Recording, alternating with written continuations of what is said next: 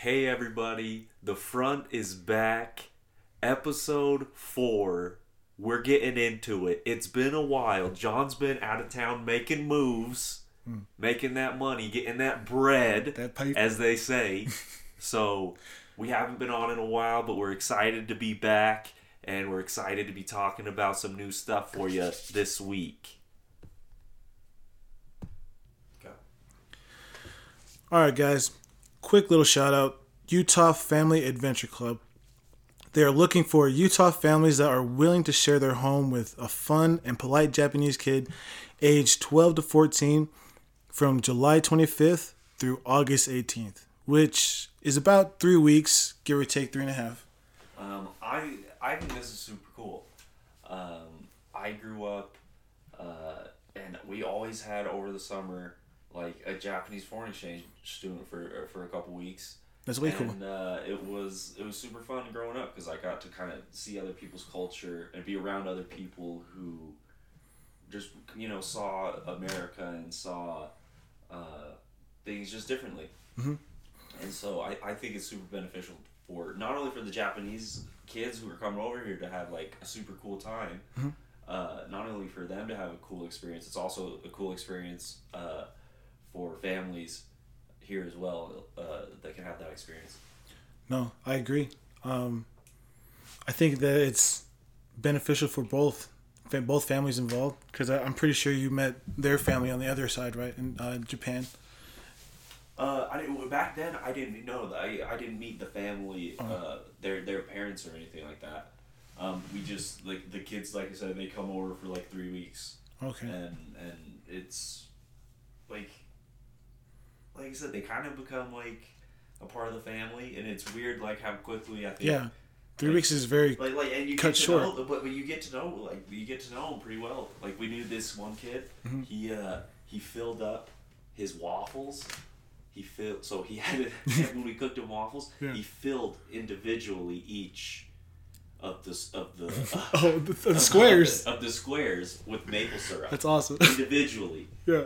And that was something just weird that like I don't think that's a cultural thing. I don't know if that's just a him thing. It was a weird thing. But we have these crazy stories or I have these memories of that, and it was, like I said, a super fun experience. No, it's way awesome. I think that anytime you broaden your horizons, whether or not like I'm Japanese, I'm half Japanese, but whether or not you're Japanese or have any connection to Japan, it's cool just to, meet someone who has a different background, and I think that's really awesome. So I hope they can get some families to help out. So now, big news in music, in the music industry, and in social media. I'm pretty sure, because I'm pretty sure everybody has heard what has happened. The death of a brother that has passed away over something very minor. I would think like something that shouldn't have happened. His death shouldn't have been something that is tragic. I think it's senseless violence. Exactly. That's exactly what it is. Senseless violence. It's exactly what that is. Nipsey Hussle was just a guy who was trying to give back to the community. Really, he was trying to buy back the block. He was big on that movement. Buying property, you're saying? Yeah, about investing in his hometown, investing in where he grew up, and his roots. So he's super respected in that aspect. But it was really just as things unfold, it seems that it is just really a murder that was based on ego and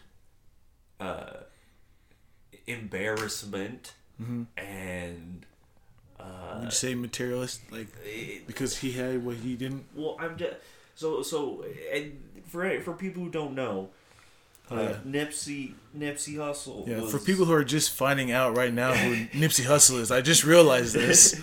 People didn't hear about this guy until just now or just recent. So Nipsey Hussle, rapper, entrepreneur, really philanthropist, was was gunned down in front of his clothing store in South Central Los Angeles by a someone from the neighborhood, a known rat, a known informant, a known snitch. Hell. Nipsey told him he didn't want him around. He didn't want that negativity around it, like him and his people. Yeah, it's poison. Yeah, that's a toxic environment. True. Like so he was like, you know, he dismissed him, and apparently you are the weakest link. Goodbye, my friend. He was like, you gotta bounce. He didn't say that, like, but I'm pretty sure it's something. You. Yeah. He's like, I don't trust you, so you gotta get out of here. And so it seems that he was gunned down by that guy. I'm not even gonna mention his name because he's punk. Yeah. He's a straight punk. Mother. He doesn't even deserve. Doesn't even deserve to be mentioned by name. Yeah, boy. But and then there's like videos on TMZ. I know I don't support any videos that show like anyone getting killed. So if you can watch it, I'm sure it's online somewhere. Yeah, I'm pretty sure you can look this guy up and everything. But you know, just to dismiss that, I talked to you about this. Yeah, that's not the story we're trying to tell you guys. The real story. And yeah, the real question I'm having is this killing because of culture? Is this a gun violence issue? Because that is an issue in the United States.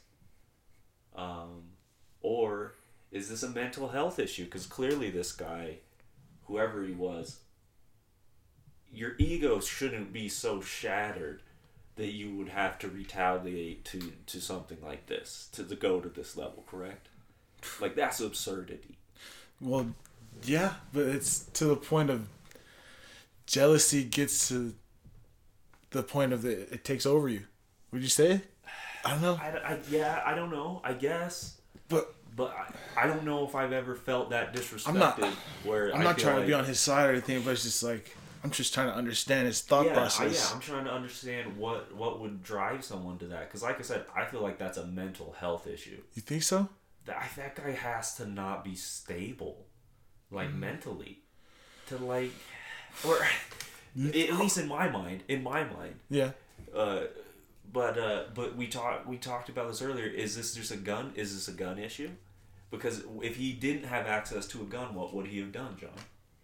Well, if he didn't have access to a gun and then he got called out, put on blast by Nipsey, saying, "Hey, I don't want you hanging around us no more," then obviously he felt some type of way.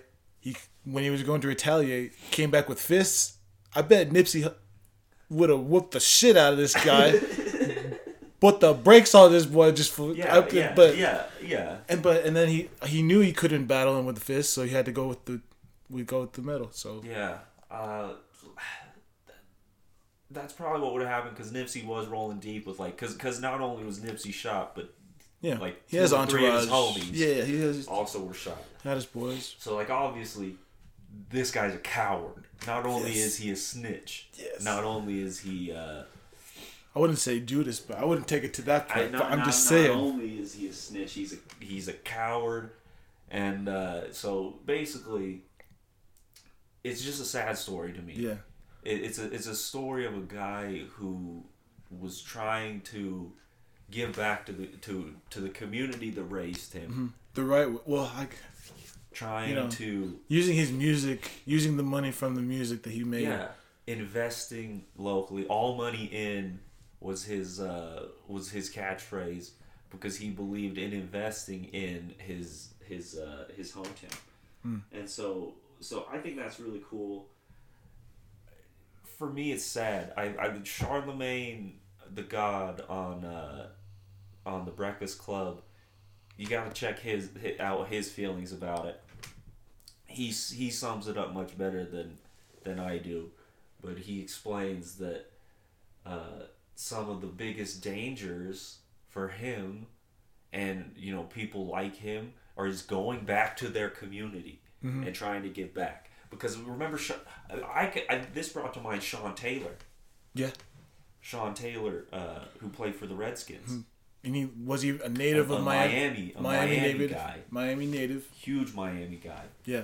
And he was visiting back home, visiting his house back home, and he was shot in his home. In his own home. By his another another person who was trying to just take advantage of him. He's being nice. Being nice. And knew that he was a nice guy and like allowed people to, you know, I think that it was someone who had been around the house before and like hung out. Yeah. So and then he'd come back, you know, and shot him. What's that saying? Took his kindness for weakness. Yeah. It's tragic. Yeah. One of the great, I think, defensive backs in the history of the game, and I think was on his way to be. Oh yeah, and those of you who don't know who Sean Taylor is, let's just don't even go to there. Everyone knows Sean Taylor. I mean, come on. You gotta Google that. If you don't know sports. But it's very sad. It's very sad, and I don't know what the answer is. I don't know what. I don't know how this type of stuff can be prevented, but all I know is that it's sad and it's tragic. Yes. And I know people want revenge. Mm-hmm. I know people are out for blood. Don't let it overcome you. But that's what Nipsey was trying to stop, was the cycle of violence and hatred. And just people killing people. Yeah. What would you say about the candle ceremony? You said something about there was a stabbing up there? Well, so, and then I heard at the candlelight vigil, where he was shot, thousands of people gathered, and there was a stabbing and then like a stampede. Like something happened. I don't know if it was gang related. I don't know what the cause of it was. I didn't read too much into it, but it made me sad that at a time where we're trying to memorialize someone who was just killed by a senseless act of violence, more violence occurs. Yes. And that is just goes to the level of what kind of cycle we're in as a society. This downward spiral is nuts. Like I said, and I know people, like I said, people want to kill the guy who shot Nip. Yeah. And I get it. Eye for an eye. I get that is the mentality. But I believe so. It's just, I don't know if he's in jail. We're going to see what happens. I think that he's going to be found guilty, and I think he'll go to prison for the rest of his life. But, yeah. And I don't know if he'll survive prison. Although I don't know if he'll survive prison. Oh, well. But we'll see. Like I said, it's people want revenge, but like I said, that's not. I don't know if that's the way that we should be looking right now. We shouldn't be looking for more violence right now. So you're saying let him serve his justice? No, I'm just saying we don't need violence right now. True. We need support the peace. I believe so. I feel. Yeah, I agree.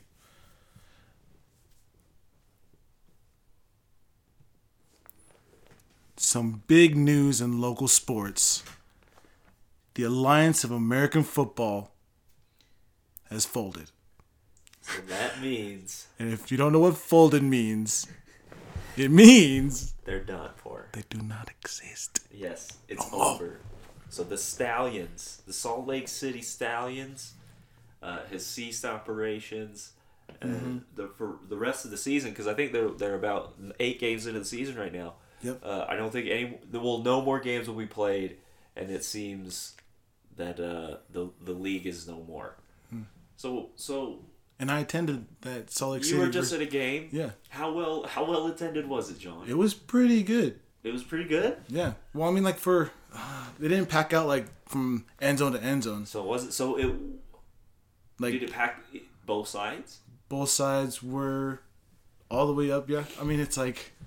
To me, it was like a state championship game. It was like it probably felt like a high school state championship game, because it was played at Rice Eccles, couple thousand, but it wasn't anything like an NFL game.